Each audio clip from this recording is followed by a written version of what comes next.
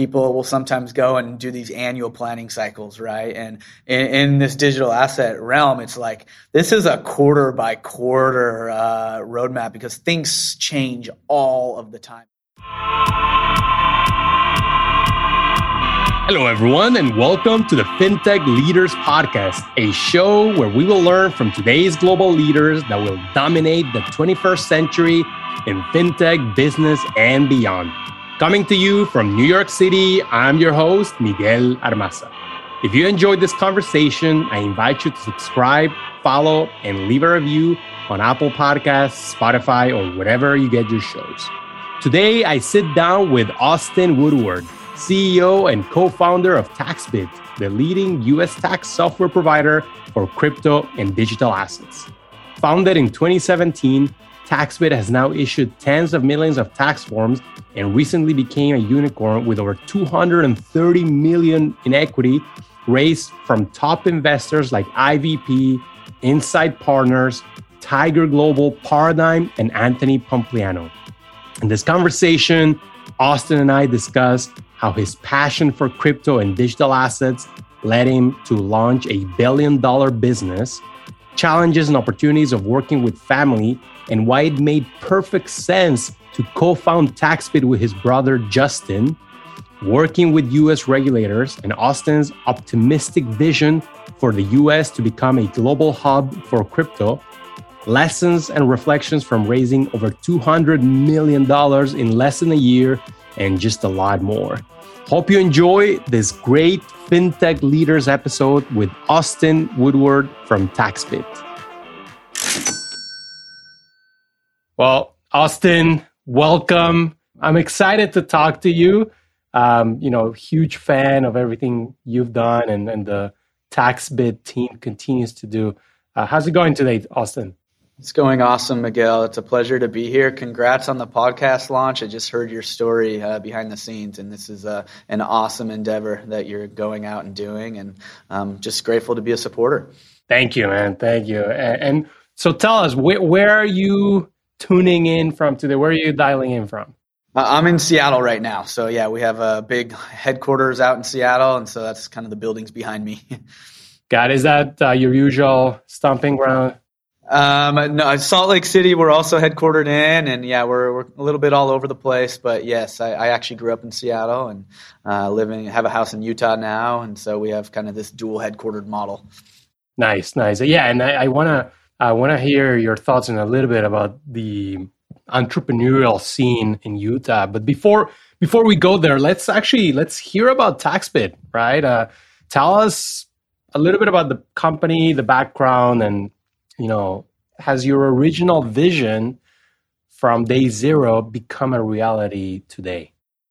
Yeah, that's a great question. So I'm a CPA by trade, and 4 years ago became infatuated with digital assets. At the time, referred to that as cryptocurrency. Now I, rarely use the word cryptocurrency because digital assets are so much more encompassing, as we're seeing crypto become applicable to fractional real estate, fractional equities, commodities, and then with this NFT craze, which we'll go into, it's going to be expandable to title and property and so many things. So anyways, that's fast forwarding to the conversation. But what gravitated me as a finance nerd per se was, hey, this is an asset class that can do incredible things. It's going to disrupt fintech unlike anything in our lifetime. That was kind of my thesis from four perspectives at the time. The first was being able to move things instantaneously from point A to point B, whether that be cross-border or just, even domestically, instantaneously. And we're seeing that with Stripe's announcement with Twitter now. And I personally know that banks and Western unions of the world are shaking in their boots of now you can, beam things from first world to third world countries with no fees. Second was just eliminating or compressing the middleman on transaction fees. It was eye-opening to me coming from a corporate finance role, how many hands touch money, right? And how inefficient that system is when blockchain has this immutable, transparent ledger that can really reduce the costs. Third is fighting against inflation in impoverished countries. That was always kind of this bullish, maybe wild dream of maybe this will happen. And we're seeing that right now. El Salvador embracing this as a currency. Brazil getting closer and closer talks about serious contemplation legislation on that front. And then fourth is kind of what I alluded to 4 years ago, knowing that, hey, this isn't just a point of sale currency disruption. This is an actual underlying unit of ownership that's going to be extendable to equities, into real estate, into commodities, into everyday assets, and make them more accessible to everyone. So that was like my long story thesis of what gravitated me to the field. But looking at it from a finance perspective, it became evident to me that, hey, this is crypto property. It's not cryptocurrency. That's not just in the eyes of the IRS, but 90% of the world's countries out there. Never in our economy have we had an asset that has a cost basis notion to it that has to be tracked across an entire ecosystem, because it's used not just for buy, hold, sell, but for point of sale, but for peer-to-peer, for all the use cases that I just mentioned, cross-border remittances and staking now, and NFTs and airdrops and forks and the like. And so antiquated, or I think legacy accounting and tax solutions are just not equipped to handle the voluminous nature and the cost basis notion of this asset. So we set out 4 years ago to go solve that problem. Fast forward to today, to your question, Miguel, it has absolutely moved at a record-breaking speed that even I or no one else thought it would move this quick. We did believe that it was inevitable, but 4 years later, and we've got all the big institutions now and an amazing run of just wide adoption, not just indicated by the price of cryptocurrency, but the actual stakeholders of who's implementing this, who's leaning in, and it's almost every organization in the world. So that's fascinating, first of all. And then something that I find interesting is that you're actually doing this with your brother. Yeah. Right? And correct me if I'm wrong, but that is I guess, many generations ago, that was very common, right? To do it with family. But today, at least in the startup scene, is not that common, right? So tell us about the challenges and the benefits of doing this with your brother.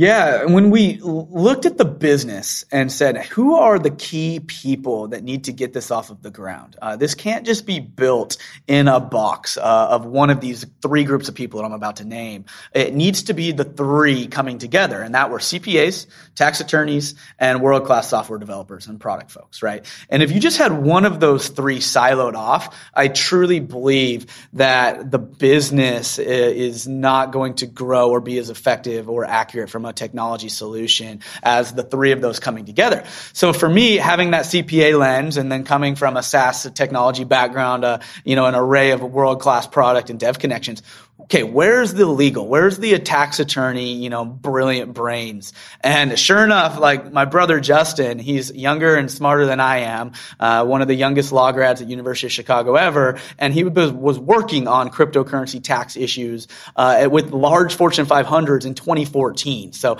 very intimate level experience. So it just came together naturally. Obviously, I think you hit it right on. There are pros and cons associated with starting a business with family. You need to have a really strong relationship and have thick skin, because the last thing you would want is for that to affect any family dynamic. And being a business owner is brutally transparent and honest. You have to vent, and you can't box the things in and hide them. And so that is critical feedback at times. And Justin and I have been able to work through that, and actually I think thrive as we've been really open with each other and know kind of that relationship and the grounding that it's built on. Who convinced who? Oh, I convinced him for sure. I've always been entrepreneurial, driven and minded. And so that was a hard sell. One of the hardest sells I've ever had to make. He, was had the world at his fingertips of all the biggest law firms and most prestigious positions, and convincing him to not take a paycheck and move into a basement with me and start this from the ground up was a hard sell. I'm grateful he did. Actually, you mentioned a basement. Let's hear more about those early days, right? I guess, first of all, tell us about that basement. But more importantly, you then had to convince a lot of other people to also join you. And over the years, have been very fortunate to interview a lot of entrepreneurs. And everyone tells you that the initial hires are absolutely key, right? Yeah, no, absolutely. I mean, we didn't go and raise money on an idea initially. It took us about a year to raise money. So the first year, this was being paid for out of, founders' pockets, and all of the life savings that we've been able to accumulate to throw into this vision. So as you think about that from that perspective, it's how can we do things super cost efficient and like build an MVP and prove product market fit before we sacrifice, everything that we've worked so hard for over, our whole career. So moving into a basement, my father's basement just made sense, right? We're not going to go spend on office space. We're going to be really scrappy and efficient. And I think Utah has incredible stories about that model where I came from, Qualtrics, started in a basement as well with two brother founders, Ryan and Jared, and we've seen what they've been able to create. So great mentors to me as well. Now, we're talking on a day where Bitcoin has reached all-time highs, right? 65K, I believe it is. But at the same time, the regulatory landscape, I feel like it's like moving sands, right? I mean, it's there's a lot going on, right? And we have different examples around the world of completely opposite approaches being taken by certain governments. What's your take on the regulatory environment in the U.S.? Digital assets, I guess. Not just yeah. Look, I'm really optimistic here, and we work with the regulators, the IRS, very closely. I think that there's misconception that regulators are anti-digital assets in the U.S. That it cannot be farther from the truth. Having relationships with these folks, it's just there's a process here to really. The space is moving so quick, and the amount of knowledge that you have to accumulate. Look, I'm in this 24/7. This is my full-time job, as is the industry. Well, regulators aren't as much, right? Like they have a lot of other things going on as well, and so being able to keep up with the pace of innovation that's happening, it's a challenging job. So I have all the sympathy in the world and respect for what the regulators are doing. They have taken a lean-in pro approach to date. Can we do things better? Absolutely. And we're going to get there. But by no means has it been, no, we need to ban this and we need to regulate it out of existence. I do believe that we are trying to strike the equilibrium in the correct way. And that's going to be a process of working with the industry and everyone and all the constituents on that side, and regulators coming together and finding middle ground and helping each other and educate each other, both the private sector on how digital assets work and regulators on, their perspectives and how they're thinking about things and what are the most impactful impediments to digital assets growth. So it's a work in progress. I think we're making great strides, and I foresee the U.S. being a hub for digital asset adoption through responsible regulation.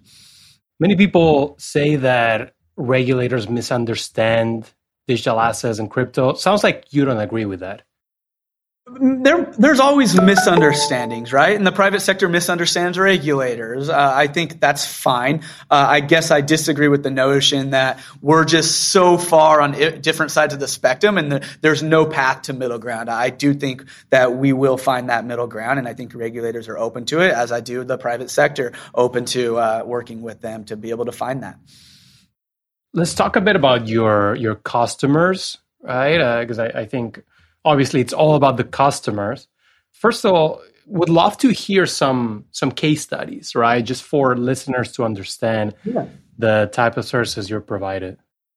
Yeah, absolutely. So our model, you can think of us as a back-end API provider, very much like Stripe, right? Where we said, we want to solve the tax problem in a way where users don't even know. They can go about their everyday lives, and at the end of the year, all of their sources that they've used, exchanges, FIs, custodian providers, they hand you what you need at year end, and you can interact with their software that you're using already on a day-to-day basis to see your real-time tax impact of your trade. So think of us as the provider that powers the tax center tab within the cryptocurrency broker or FI or middleman or lending platform. And so we're kind of that white labeled. Millions of users use TaxBit every day without knowing.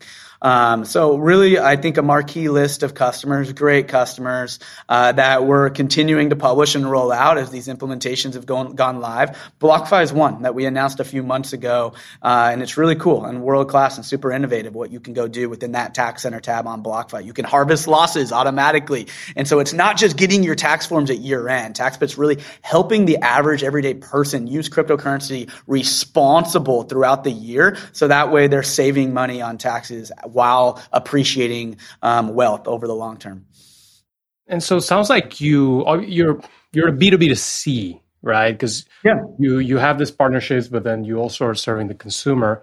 Who are you talking to the most to improve the product? Are you talking to, let's say, BlockFi and their team, or are you talking to the end user who might not even know they're using TaxBit, but at the end of the day, there's millions of them?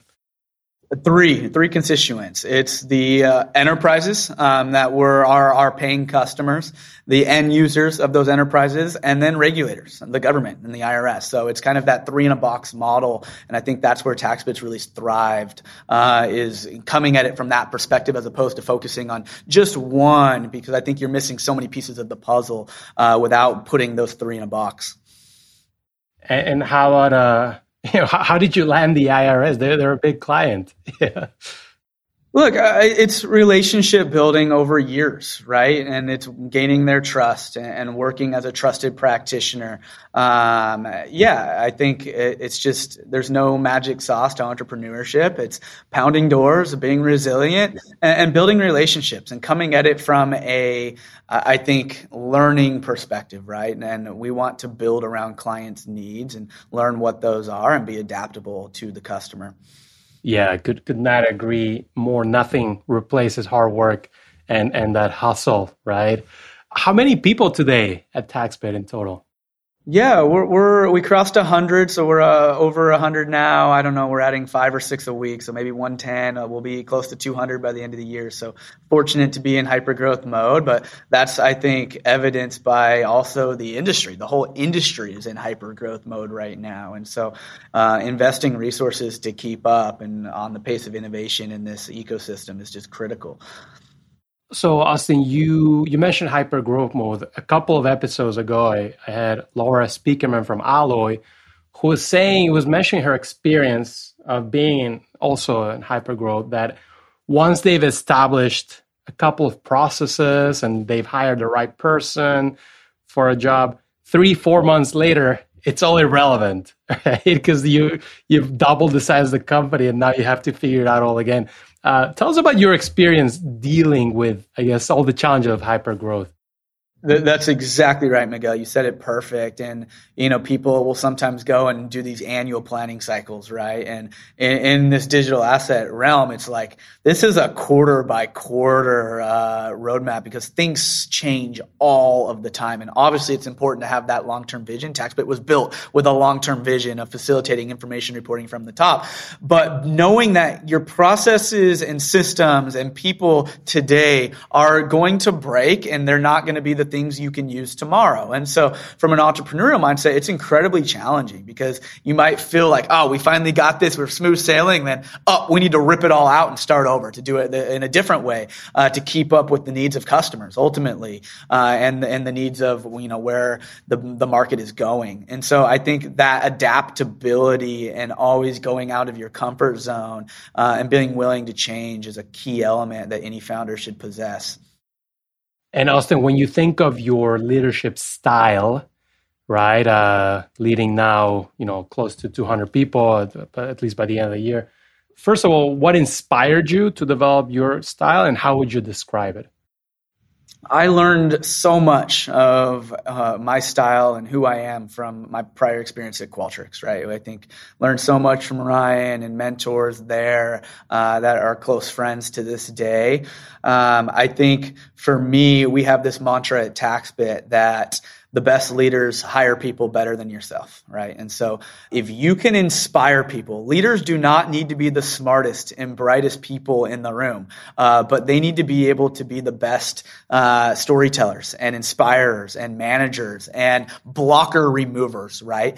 And so that's what we've really leaned into at TaxBit, where I'm surrounded by a leadership team that is better than I am. And I'm just here to facilitate, remove blockers, help them be successful and grow their teams. And so I think that's my style, is one of autonomy, one of close collaboration, but by no means dictatorship or micromanaging.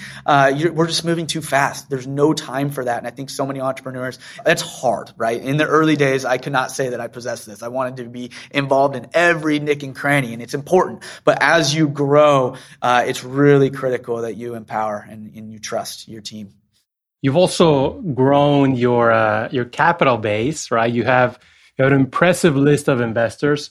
I was looking at the list. It's both traditional venture capital funds, but also some of the hardcore, digital investors, crypto investors. How was that process, right? I was raising hundreds of millions of dollars, and what would it's not chunk change. Well, Miguel, maybe I should take it back 4 years and kind of talk about that side of the house. I think lots of aspiring entrepreneurs out there might say, wow, what would it be like to raise so much money? And I was one of those. I look back in 2018, I'm like, how does a business raise a $30 million Series A? Imagine what we could do with $30 million. 2018, I literally lived in every city out there, and I was knocking doors, quite frankly, knocking VCs' doors. We were out of money. It was like, I'm about to fund this personally with the little money that I have remaining, or we just need to close shop. And at that time, Bitcoin is trading around $3,000. So cryptocurrency in general is a pie in the sky idea. Layer on taxes at the time, and that's a complete oxymoron. Not many, if any, VCs saw the vision. Hundreds of rejections, day after day. I'd just come home and tell my wife, nah, shitty day again, just no progress for months and months. This could be the end, right? And so what was critical was staying focused and staying the course. We knew it was a matter of time. This is not an if, but a when. And let's just stay intimately focused on building. And I think that was a competitive advantage where not many competitors entered the market because who was going to go into this crappy niche market that you're probably not going to make it. And then it just takes one, right? And so that seed round, we're fortunate to find a firm in Atlanta that took a risk and kept us alive, right? And then we just kept building. 2019, a grind, wanted to be opportunistic on raising money, not a chance, right? 2020, all right, things are starting to rebound and recover. We see there's a light at the end of the tunnel, but let's just stay focused. Let's build what our customers want and sell. And then, sure enough, 2021 comes, and the absolute tidal wave of digital assets and cryptocurrency is at full force and momentum. And at that time, all kind of the leverage flips. And it's no, this is a business that is the key building block of the next fintech application layer of society. Now they were knocking on your door. Correct. Yeah, and exactly. And there's story after story where many on our cap table today are the same firms that told me no in 2018, right? And so it's just staying resilient, staying persistent, and staying focused. And then any entrepreneur will obviously ascribe timing and luck as well to I think the business, and we were definitely fortunate to just be at the right spot at the right time. So it sounds like you could be based in basically any large metro area in the country, in the US. Why Utah? Let's talk about the entrepreneurial Utah scene, because there's a fintech wave moving there. Feels like there's great energy in Utah. So tell us about your experience.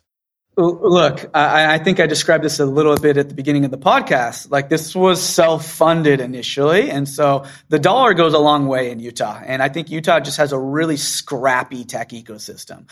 And what is happening in Utah, some people call it Silicon Slopes now as a play on Silicon Valley, is really fascinating to watch, where people are, I think, very entrepreneurial minded and very resource lean and scrappy and are willing to take risks. And I think prior to COVID, it was a huge competitive advantage to build a business in Utah. As we move into a more remote world, obviously, I think the dollar going a long ways is now more accessible to every business of wherever you're located. But there is something palpable in the air in Utah of tech entrepreneurship and just people rooting each other on and trying to move in the right direction as a state as a whole, which is really cool to see.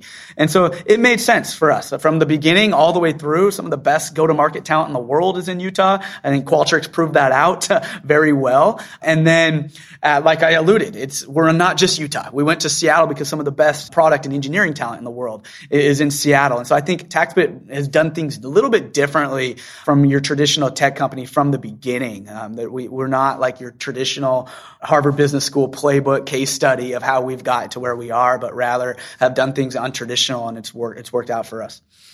Austin, I don't want to end the podcast without hearing some of your lessons learned, particularly as an entrepreneur. You've probably made a couple of mistakes along the way. Oh, yeah. Let's hear about, is there one that really stands out, and what did you learn from it? Oh man, so many. I think hard to put my finger on just one. Honestly, I think I could just there's a book that could be written, but I think above all else, the biggest overarching lesson of the mistakes is just humility and just knowing, like, look, every entrepreneur, people I think sometimes view entrepreneurs as capes, wearing capes, and they're superhuman and Superman, and they were just born with DNA in their blood to go out and be an entrepreneur. I don't think that's the case. I think entrepreneurs are everyday people that are humble, and they're willing to take risks, and they're willing to make sacrifices, and they're willing to be just crazy, like literally crazy and resilient and never give up and just fighters, right? And so as you go through that, humility is a key aspect because you're going to fall on your face a lot, and there's nothing more humbling than being an entrepreneur. Every day it is so encompassing. It becomes your DNA. It's your 24/7. It's all consuming. And when you fail, like you take that personally, right? Because that's who you are. It's not just your business failing. It's you as a person failing in a sense, because your company becomes your identity. And so just learning that that's okay, that everyone has failed on their journey to greatness, is a big lesson, and just being humble to get back up. Last question before we let you go, Austin. If you think of the most consequential people in your entrepreneurial journey, who comes to mind?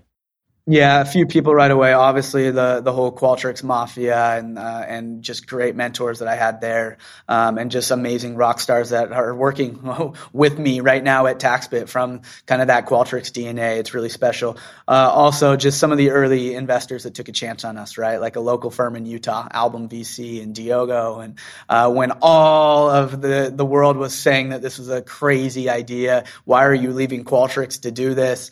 And those early folks that took a bet. It's really cool to see, and rewarding for me personally to have been able to come through for them, and also just become lifelong friends with those folks.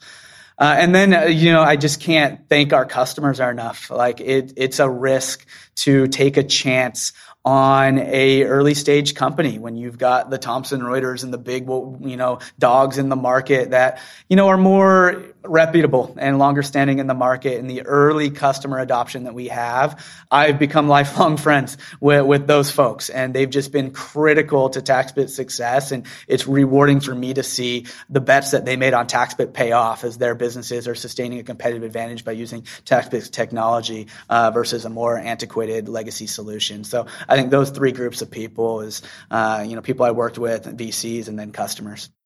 Well, Austin, I think this whole conversation is a lesson on entrepreneurship and resilience. So thank you for stopping by. Really honored you joined, and I guess I will see you in Vegas.